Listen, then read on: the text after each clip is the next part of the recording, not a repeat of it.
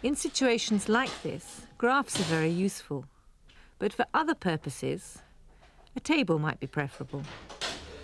The peak season summer timetable is Table C, with a train departing at every 45 minutes. This is a working timetable, Table C working timetable, showing light engine movements, passenger train movements and empty stock movements.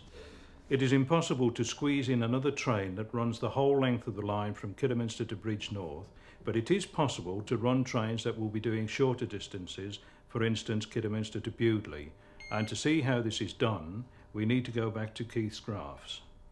This is our C timetable. It's the maximum possible service at the present time, drawn on a similar basis, using all the crossing points, Bewdley, Arley and Hampton Load. If we wish to increase the service any further, we would need additional crossing points in between each of the existing ones, for example, at somewhere near Northwood Halt. This would enable us to double the frequency again, but we would need 3 more crossing points in order to do that. So what happens if you want to add in a special train to this service? Well, by definition, because we've got the maximum service over the whole line, we can't add in a further train for the whole line, but we could add a train between Bewdley and Kidderminster quite easily, and just about run a train between Bewdley and Arley and vice versa. And there are a number of these slots during the day which we could use. The long journey time between Bridgnorth and Hampton Load prevents Keith from devising a more frequent service for the whole line. However, the single journeys from Arley to Bewdley and Bewdley to Kidderminster are shorter, and so it is possible to increase the frequency of the service over this top half of the line.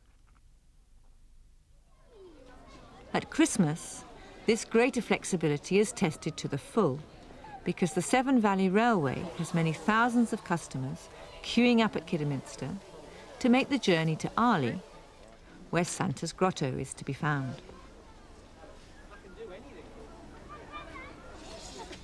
It's an essential part of the railway's effort to balance the books. It's also very important to the children, and they have limited patience. So the more trains, the better.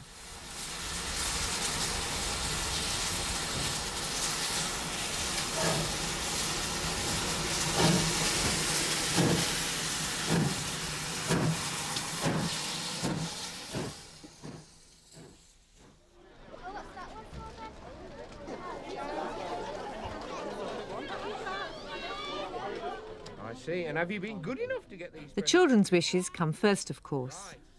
But finally, what would a railwayman dream of for Christmas? Ho, ho, ho, who's next for Santa? Oh, hello, Santa. Oh, hello, Keith. What do you want for Christmas? Well, I wouldn't mind a new signal box and perhaps a coat of paint for the station, but what I'd really like is a passing loop at Northwood. Do you think you could fix that? Well, we could have a try for Christmas.